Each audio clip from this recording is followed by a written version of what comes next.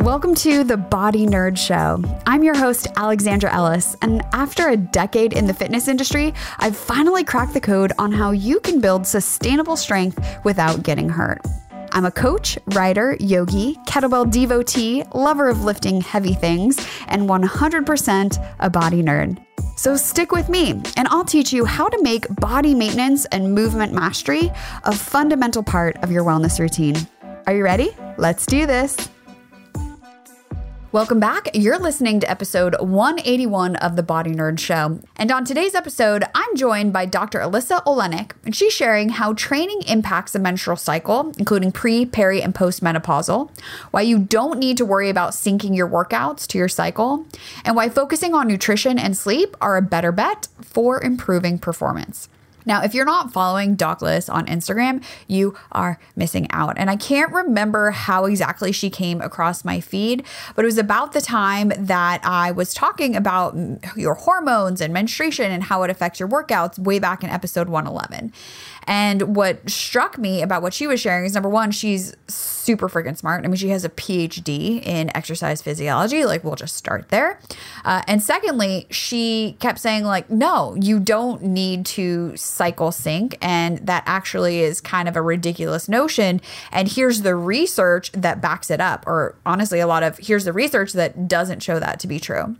And I've talked about this before, how there's so much of a gaping black hole when it comes to research about doing research on people who menstruate, because it's easier to do research on people who don't menstruate because there's less variables. So she is that person. She is doing research around hormones, the menstrual cycle, on people who menstruate, to get some data that can actually inform us better about how we should be moving and working out. And on Instagram, she shares her workouts, her hybrid training. So she is a power lifter and a runner, which is awesome. And people who are deeply embedded within each one of those communities are going to tell you, like, no, you can't do both. She does them both. And also a lot of conversation around fueling yourself adequately for your workouts. And she is strong as hell.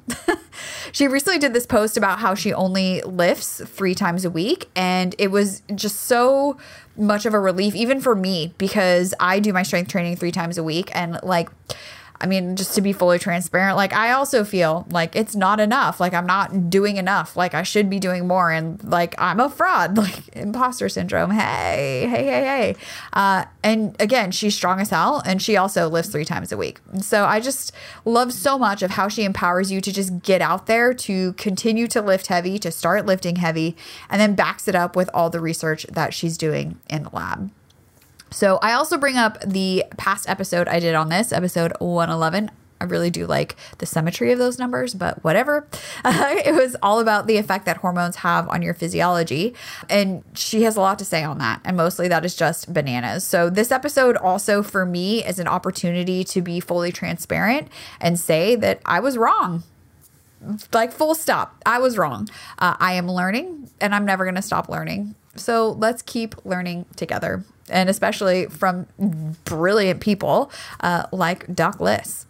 So a little bit about her. Dr. Alyssa Olenick holds a PhD in exercise physiology and is a certified sports nutritionist and CrossFit Level 1 trainer.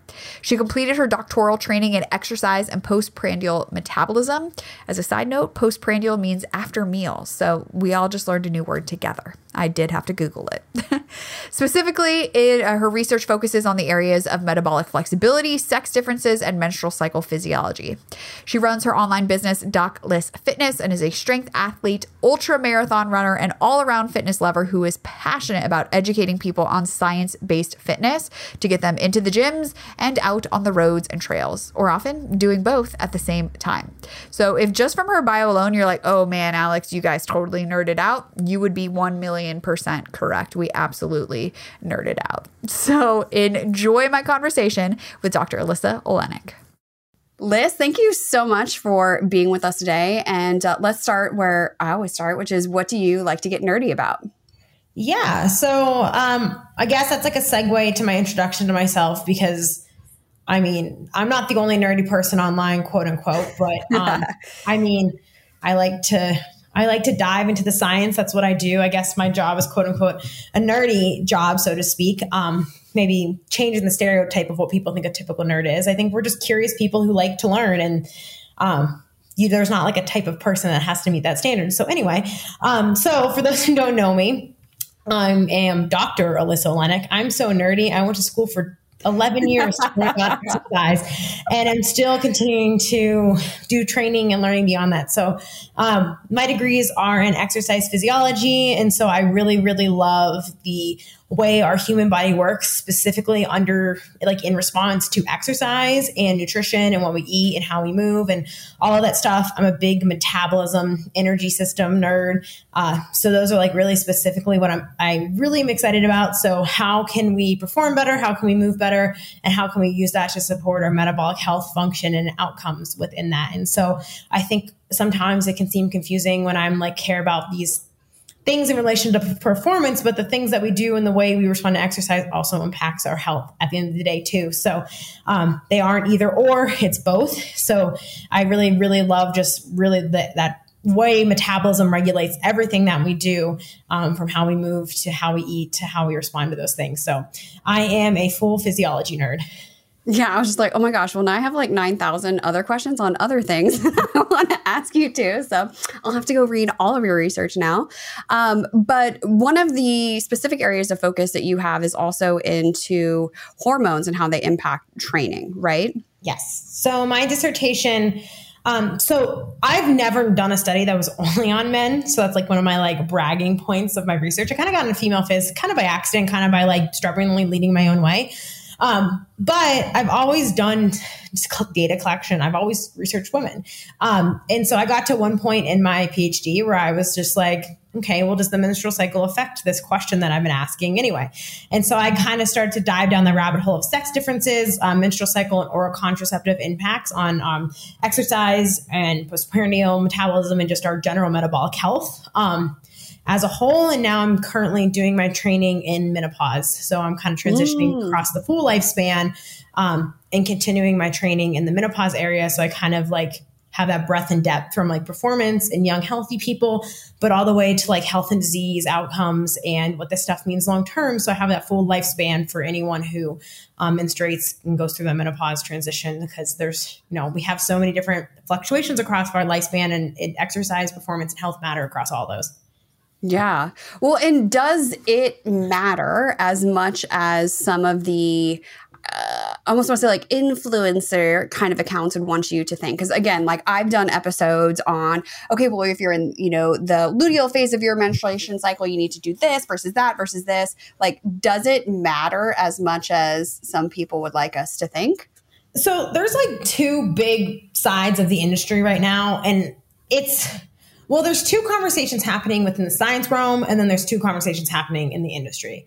In the science realm, it's kind of like, hey, these hormones probably matter and we don't have a lot of data, versus like the conversation of like, honestly, some of these other stressors are probably greater than the fluctuations of hormones. So do they really actually matter?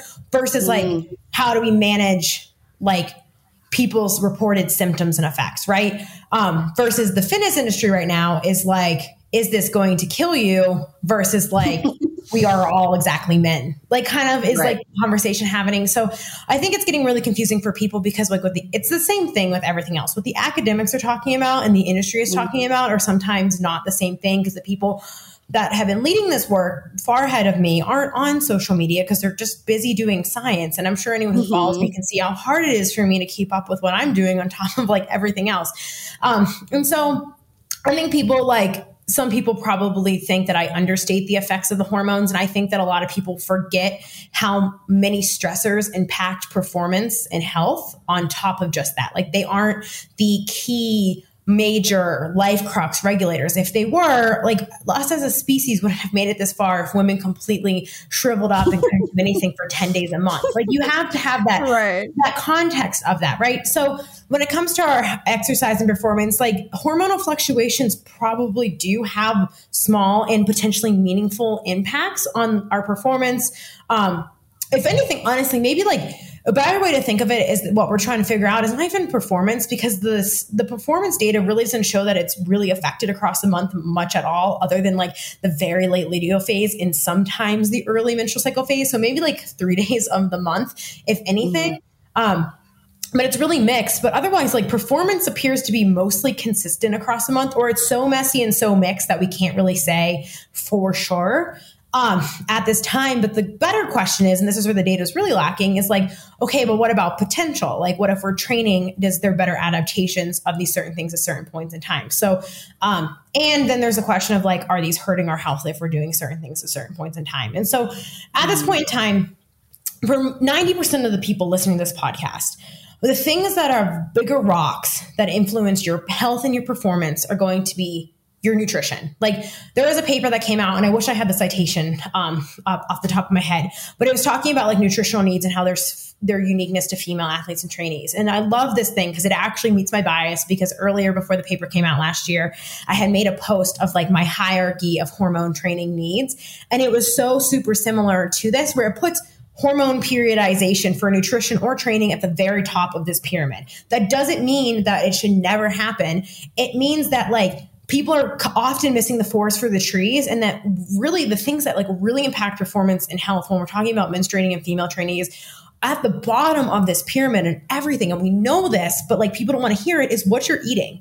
Are you eating enough? Are you supporting it? Because the things that influence muscle gain or loss, and influences like protein synthesis, influences your hormonal health, are eating enough protein, eating enough carbs, eating enough calories. Because being in an under like fed low energy availability state, or having hypothalamic amenorrhea where you have lost the cycle, is more stressful on your body, and your performance is more stressful on your body than being well fed and doing those things. So like, I think people think they're like, oh, Alyssa is just like the person who always like pushes eating on us. And I'm like, but there's good reason, because the strongest data we have, the best data, some of the like actual really good data that we have on female and menstruating individuals is low energy availability information and how that affects these things. Like we have like a pretty good consensus in the field that this matters, and it matters a lot. Like that's not just like me being like, oh, this stuff doesn't matter at all, just eat and you'll be fine. No, but like these are like really important.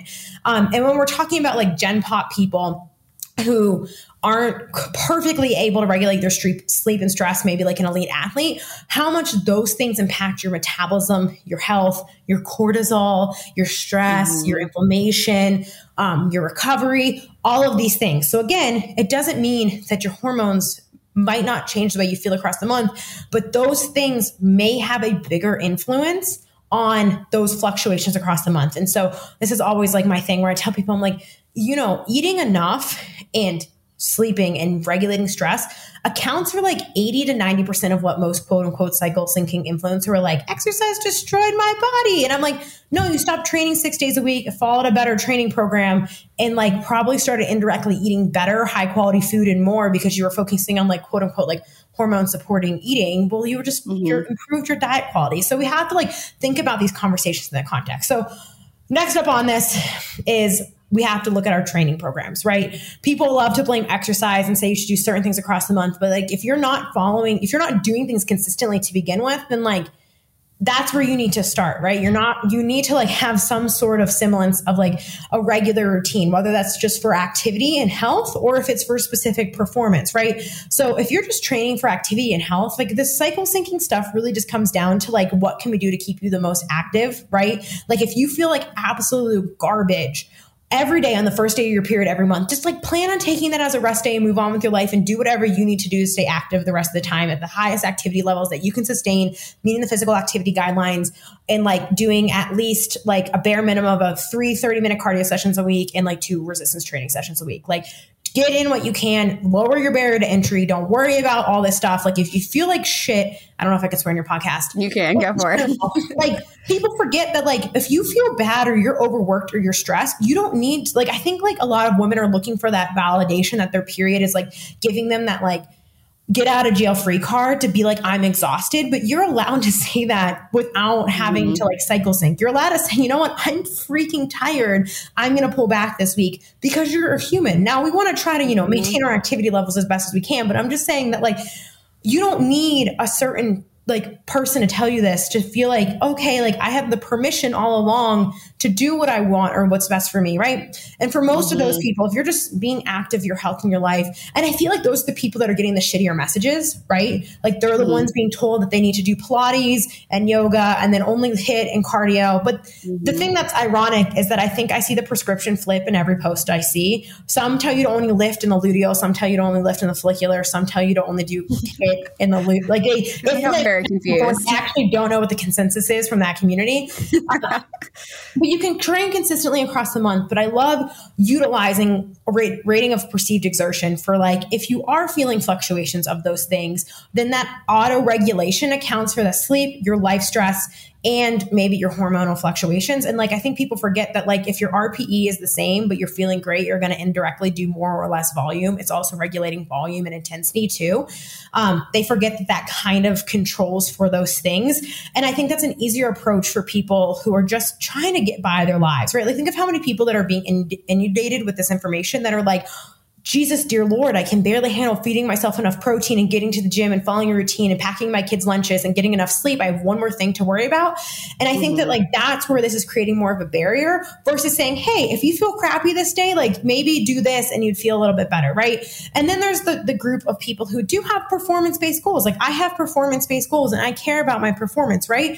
And the same things affect your training and stuff. And you're probably following a more regulated training. You're probably following more of a routine eating schedule. You're probably a little bit more protective on your sleep. And at that point in time, if you're tracking your cycle for 3 to 6 months and you start to be like, hey, I consistently probably don't do as well on this days, or I know this is coming, or you know what, I need something to help me manage these symptoms here. Because sometimes the symptoms that women and menstruating individuals are feeling are masking their potential, right? So we all hear people say, well, you can still perform really great during your menstrual cycle, or even if you're bleeding or on your period. But like, that doesn't matter that women know that or menstruating individuals know that because they feel like trash. They feel like garbage. They don't feel that way, right? So much of this is like, how do we get you to be able to keep training consistently, being able to perform how you want to perform while mitigating those things? Like that should be the first step of like, how can we adjust nutrition, sleep, maybe supplementation to like mitigate these effects of these hormonal fluctuations, where the more you have controlled in your life, the more that variable is going to come. It's working up that pyramid, right? We have macros,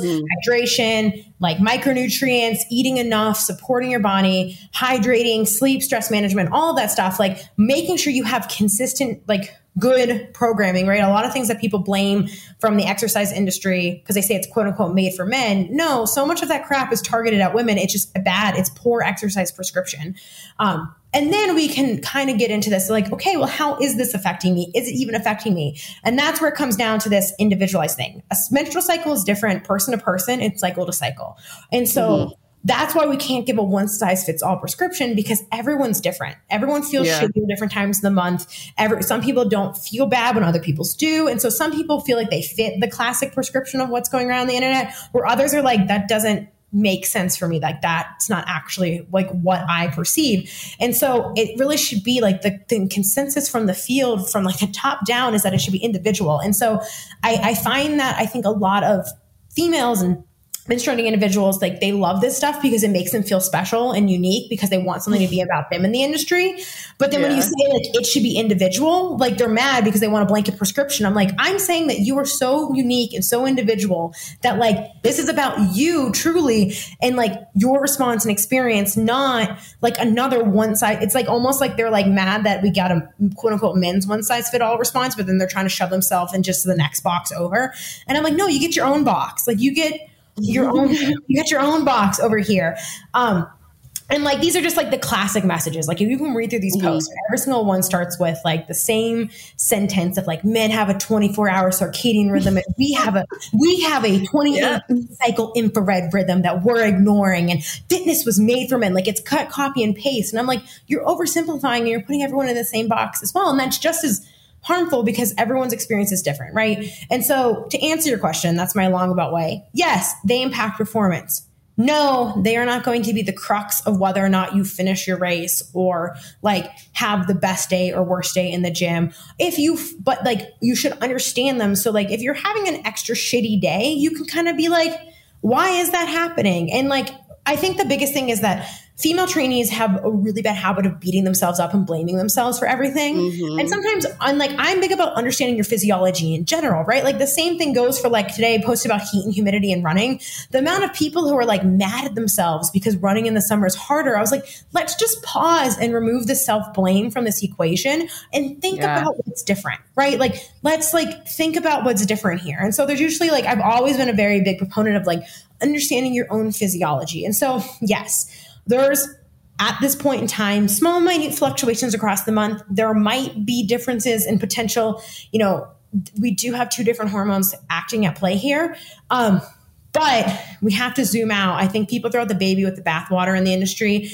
And they're like, well, nothing was made for us, so we should ignore it all and just make up hypotheses. And I'm like, we know a lot about how humans respond to fitness and exercise training. And like, we can't just like pretend or like how our lifestyle affects our behavior or our outcomes. Like, I'm like, we can't pretend like that just doesn't exist. Like, and only look at this one thing. We have to look at it all together, which is hard for trainees because like, or Gen Pop people who are like, I have enough to worry about and focus on. And that's why I'm like, for you, you probably just don't need to worry about this other than understanding your own body and physiology, giving yourself grace and just being like, hey, this is just what I do every month. I take one extra day off or I backload this week or I front load this week. Like, okay, cool. You have an action plan of what to do, or you're not like beating yourself up because you had a bad workout, or like you're just giving yourself grace, which you should be doing anyway. Like all this advice is things that like trainees and good coaches should be doing anyway with their clients. So it's a really long way of answering yes, but it's not your first priority.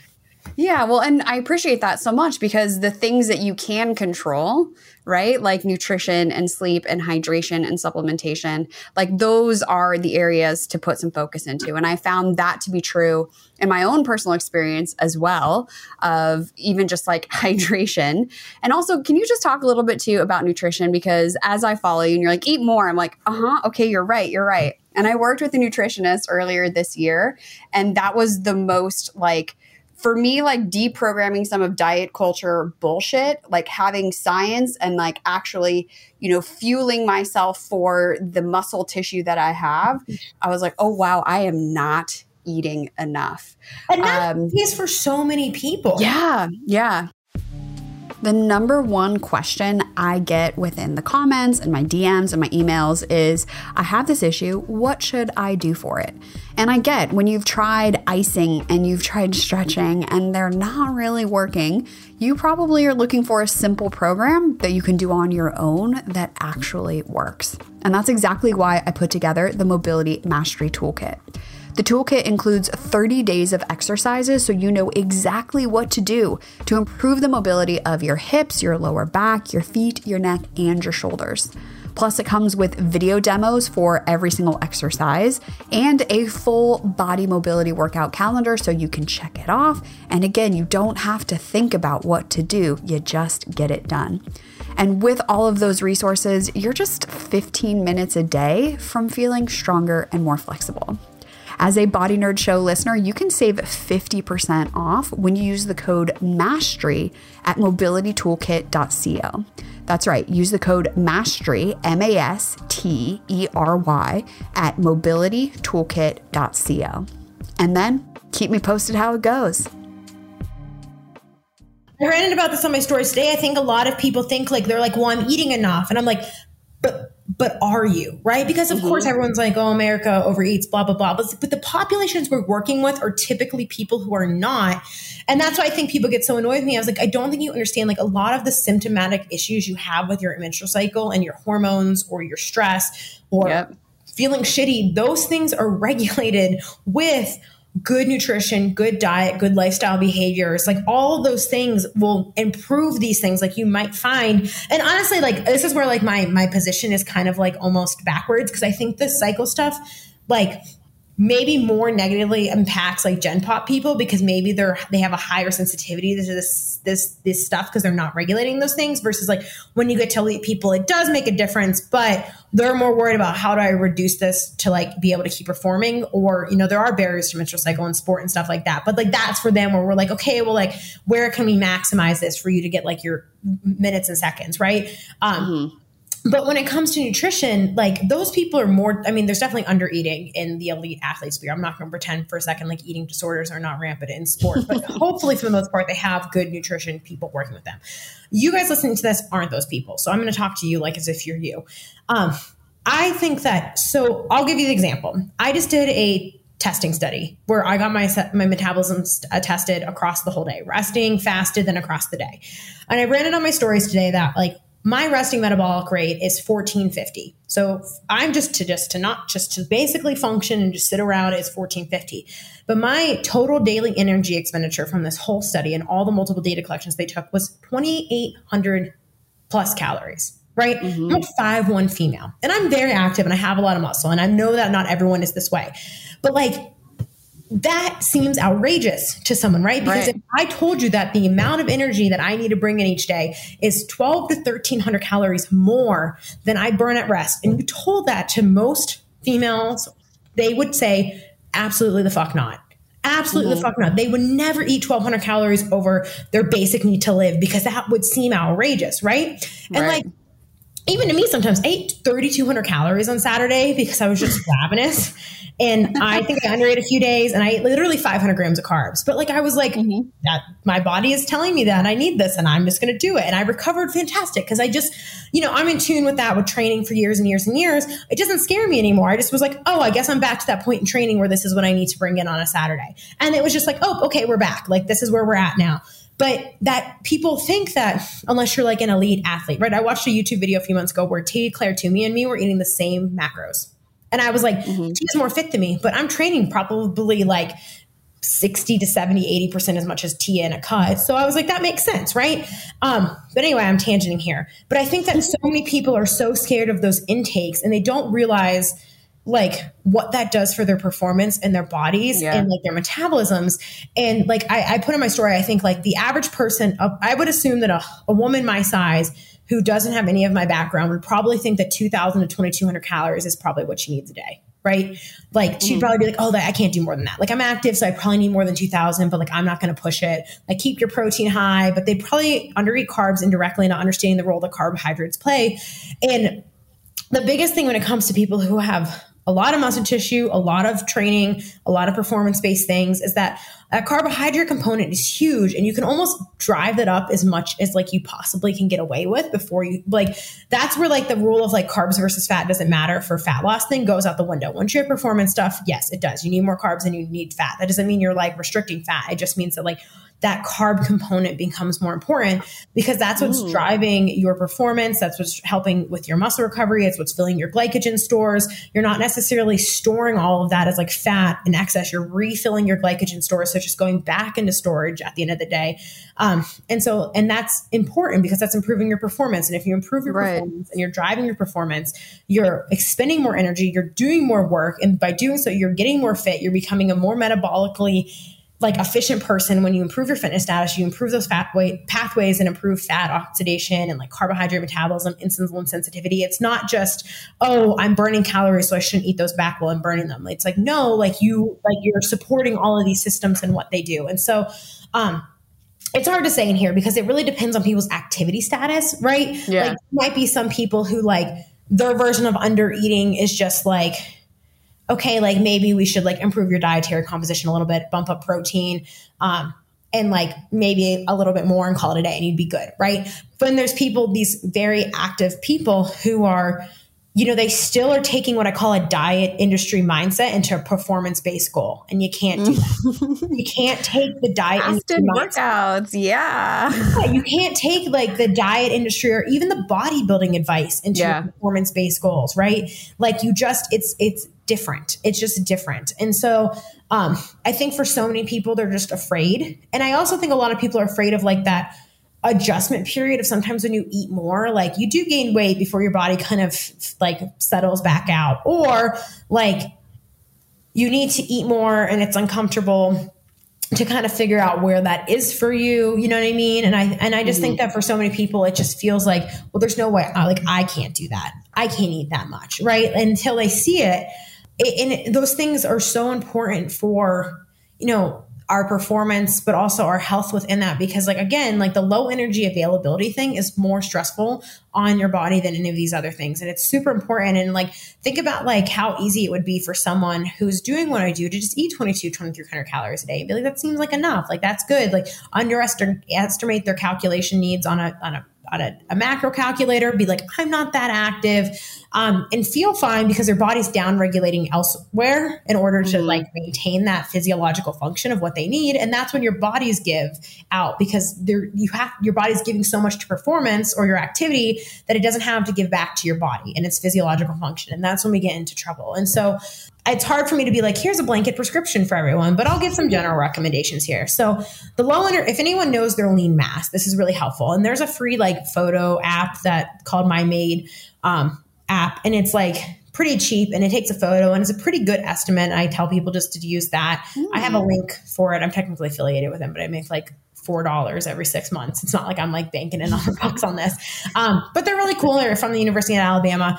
I recommend that if you can take a good photo with that. If you can get an InBody, if you can get a DEXA, whatever. But if you don't know your lean mass, you can just like guesstimate. But there's these values of like minimum standards for basic physiological function and health. And like ideally you want to eat 45 grams per kilogram of fat-free mass or lean mass per day. And so like in the examples with me, that's like 2,300 calories a day just to like keep supporting my activity and my physiological function. So like if say I was going to go in a deficit or cut, I probably wouldn't eat below that to support myself with that. Cause I know based off my lean mass, that's kind of what I need. Right.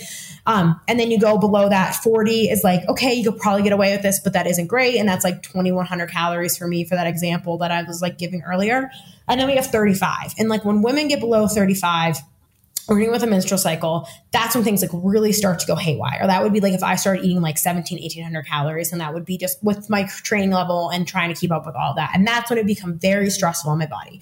Now, unfortunately, this is where we are different from men. Like there are differences between us and males, and that men can get away with a lower threshold. They can eat less without the negative hormonal ramifications that we get, right?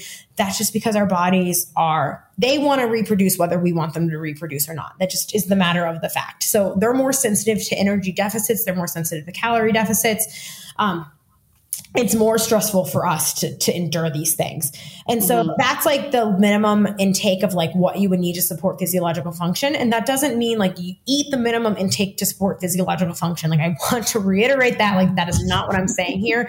And that's what people hear.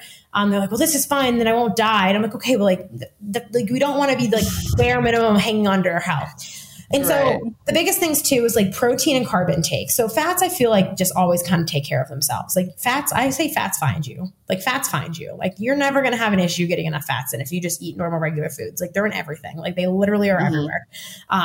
That's not meant to be a bad thing. Like they're just in unless you're eating completely strict, clean foods that are like individual macro ingredients for everything, for the most part, flavor. You're going to find, you're going to have guacamole on something at some point. So anyway, fats are important for health. Like I don't want to dismiss that. I just think most people have an easy time, find time getting fats. Most Americans overeat fats habitually as part of our diet. Like it's actually we're overeating fats versus carbs. So like that's a whole nother thing. But protein intake. So females, we have less lean mass, higher body fat. So you probably don't need to it's really hard to hit enough protein every day. Like that's something you're going to hear every female client on the face of the earth. Now, yes, males do too, but I feel like, men usually are eating more calories. So it's usually, it's like and this is like a thing, like it's not just to men, like the easiest way to hit your protein target is to be eating more food. Right? Like I never worry about hitting my protein target when I'm training hard and I'm eating 3,000 calories a day. Like that baby just sneaks up on me whether I like it or not.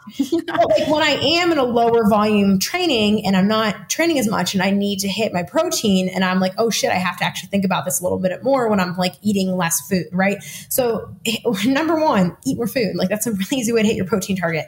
But I usually tell people to aim for at very least, their lean mass. If you know that, that's it. So I have 115 pounds of lean mass. So like if I'm having a really bad day and I'm having a hard time getting enough protein in, I aim for like at least that. I typically aim for more, but like that's like my minimum of like, okay, this is just at least supporting my muscle tissue, right? 1 gram per pound of lean mass a day. Like that's my bare minimum of what I try to hit like every single day.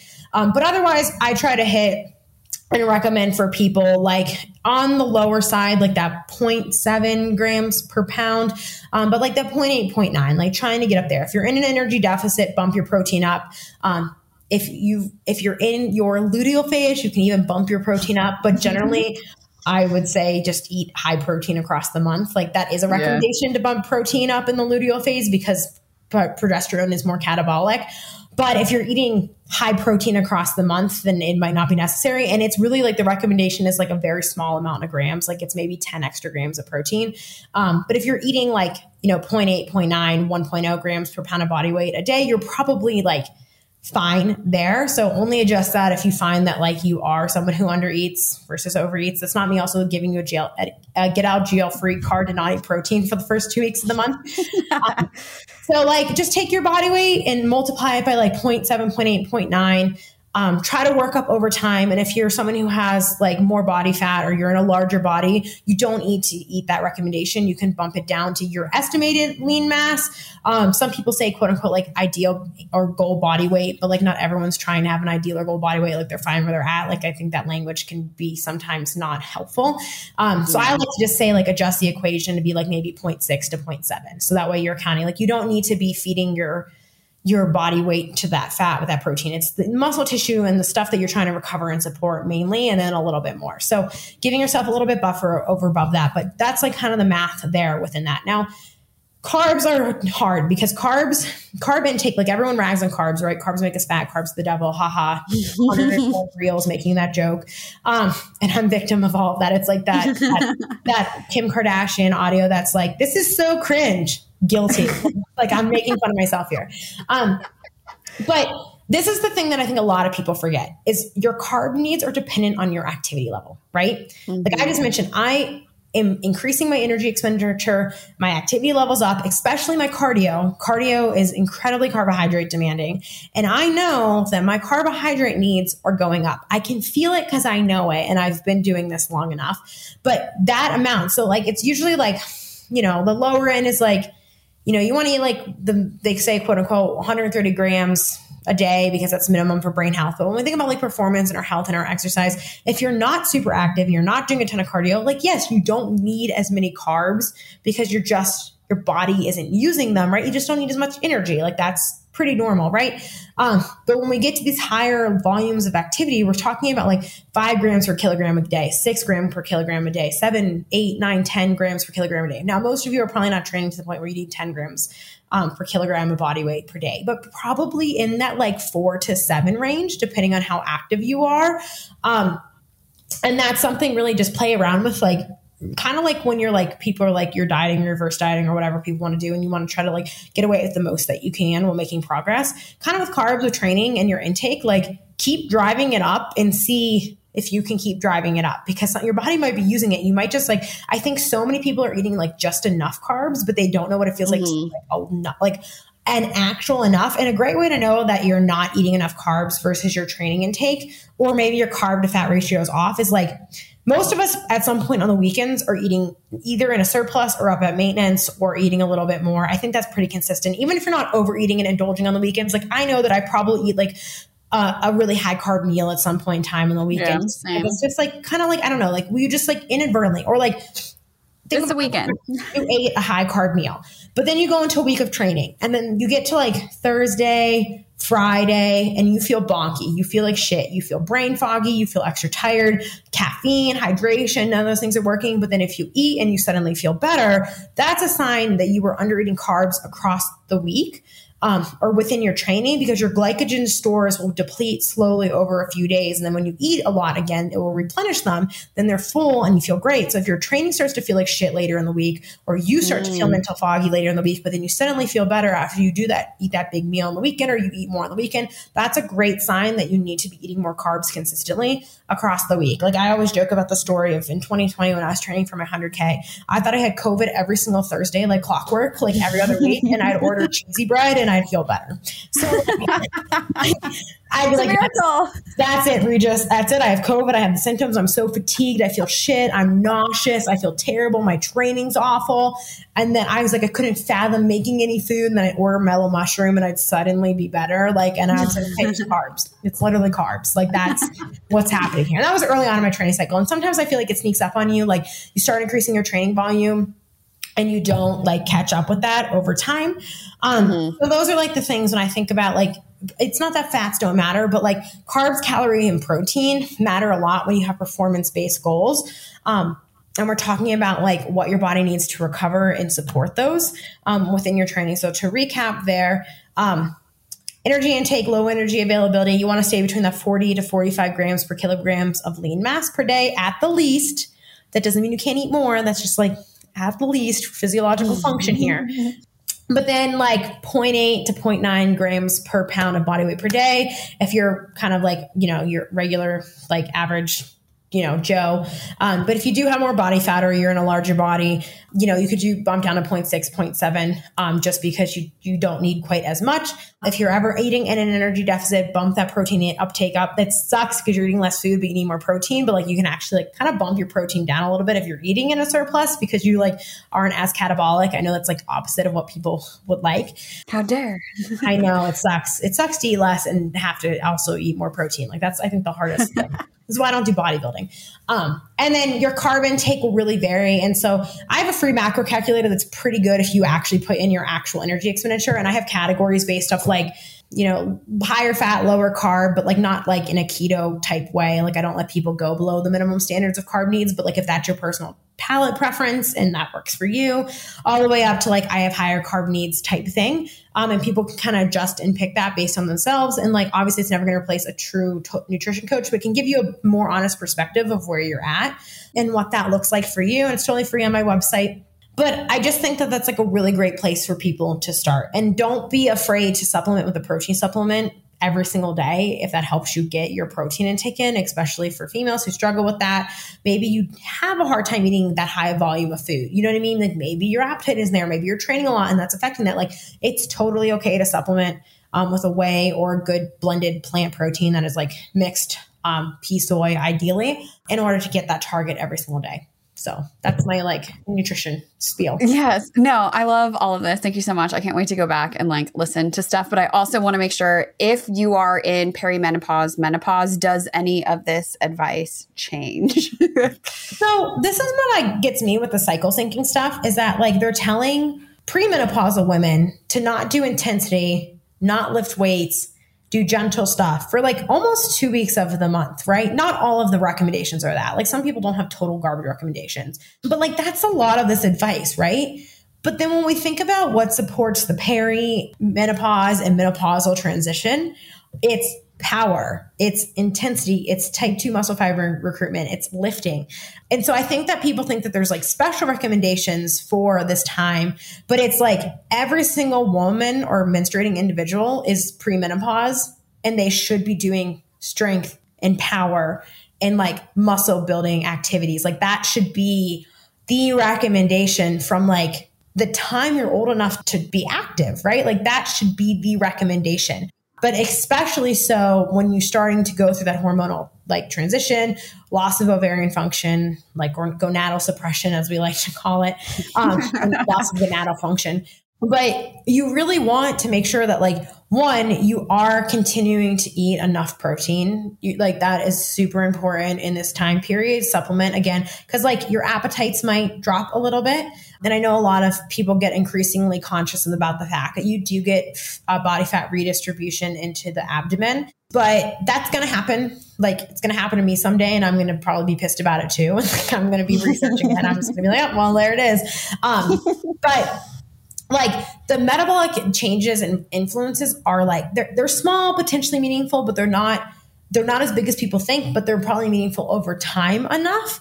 But when we think about like what we can do to support ourselves in the time, one, from a health standpoint, from bone and muscle loss, like continue to strength train, continue to eat protein, continue to do power moves, like strength train, like do high intensity stuff, well programmed, and continue to do cardio training. Like cardio training in general really helps us support our metabolism. Like it's like, I think people think like cardio is like not good for fat loss, and that's just like a misuse of it. But like it really does support our pathways and energy systems that influence our metabolic health too. So like you want to be doing both. Like you're at a higher risk for metabolic disease because of these changes that are happening in your body. So like you want to be doing both, but like you should have always been doing both. So it's like, it's not like the recommendations aren't I think it's like the same thing with the menstrual cycle. The recommendations aren't like necessarily changing, but the considerations are different, right? There's like men should be doing strength, power, aerobic activity. So should females but like the considerations, what that looks like in like relationships to that or experiences with that are probably what's changing, and maybe like nutritional needs or other things behind the scenes of that. So, for people going through that menopause transition, like really like you want to hopefully have been doing weight bearing exercise for most of your life. But if not, this is really important because bone loss and the rate of bone loss is like kind of really crazy, how quickly that can happen. And a lot of, female or menopausal individuals, they don't realize their rates of bone loss or how much bone they're losing until they have a fracture. And so like, that's a really big issue. And so there is a lot of fear mongering also in the menopausal community right now on like intensity and all of this stuff, just like there is anything else. The reframing that I think a lot of people across the entire lifespan are missing is like, how do we support our metabolism and health, right? Because you spend so much of your life thinking, how do I get smaller? How do I like get away with how can I eat less? How do I change this versus like, how do I support my body? And then when things go haywire, we want to point our fingers at this and that, when really we just weren't supporting our health. We weren't supporting our bodies to begin with. So like that is the advice is power, strength, type 2 muscle fiber, like explosive type weight bearing movements. But hopefully you've been doing that all along. Yeah. Okay. I'm ready. I love that. Thank you so much too for taking the time to share, all that you've been working on, and also to be sharing all that you're working on the internet too, which is a very rough place. People are rude as shit. So I'm going to link to that photo app you talked about, your macro calculator and your website and all of that. And all that should be linked in my Instagram bio. So if you ever need anything for that on my website, it should all be there. But yeah, I have all the things to say and more. So you can find me on Instagram as Doc Liz Fitness, but that's my website is Doc Liz Fitness, TikTok, Doc Liz Fitness, YouTube, Doc Liz Fitness. My podcast is called the Messy Middle Podcast. I should just change it at this point to the Doc Liz Fitness Podcast, but just to keep it consistent across the board.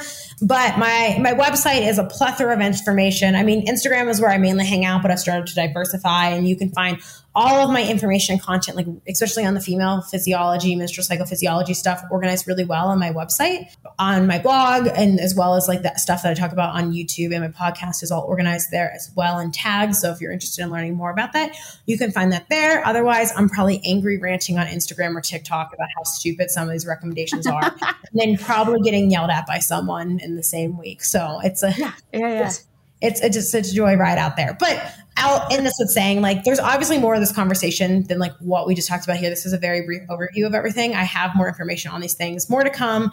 And then hopefully my publications will be out soon too. Yes, cannot wait. Well, thank you again. And if ever, literally, there's anything else you want to talk about, please come back, because I know that we haven't even scratched the surface. We have just touched the surface with that. Yes, I could talk all day. So thank you so much for having me on.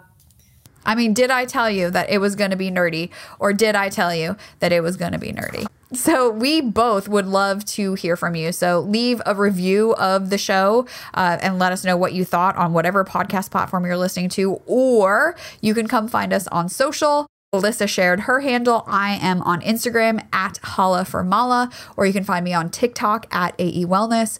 Or if you have a longer question that you want answered or you want covered in a future episode of The Body Nerd Show, give me a call. Leave me a voicemail on the Body Nerd hotline. That number is 818-396-6501. And I say this stuff at the end of every episode because I legitimately want to hear from you. And thank you to those of you who take the time to leave reviews, to send questions, to reach out, to let me know that you listened to an episode and you were like, oh, wow, I'm doing this already, or I didn't even think of that. I appreciate it all of it. So thank you so much for doing that, for subscribing, for reviewing, for sharing this episode with someone who needs to hear it. You know the drill, and I so appreciate you. And don't forget that show notes, everything we talked about in today's episode, including all the things that Alyssa shared, fun links, free downloads, all things podcast related, live over at aewellness.com/podcast. So here's to asking better questions, moving more, working out and lifting heavy, and getting nerdy. And thank you for helping me spread the word that your body is super cool and you, my friend, can change the unchangeable. I'll talk to you next week. Pain stops you in your tracks, and bodywork is one of the fastest and most effective ways to deal with it. I've put together a free PDF with the 6 places you need to roll right now for quick relief. Plus, the reason why what you've tried so far has only given you a temporary fix. So whether it's back pain, plantar fasciitis, neck tension, shoulder pain, or tight hips, I've got you covered. And when you download it now, I'll also send you some video demos to get you started even faster.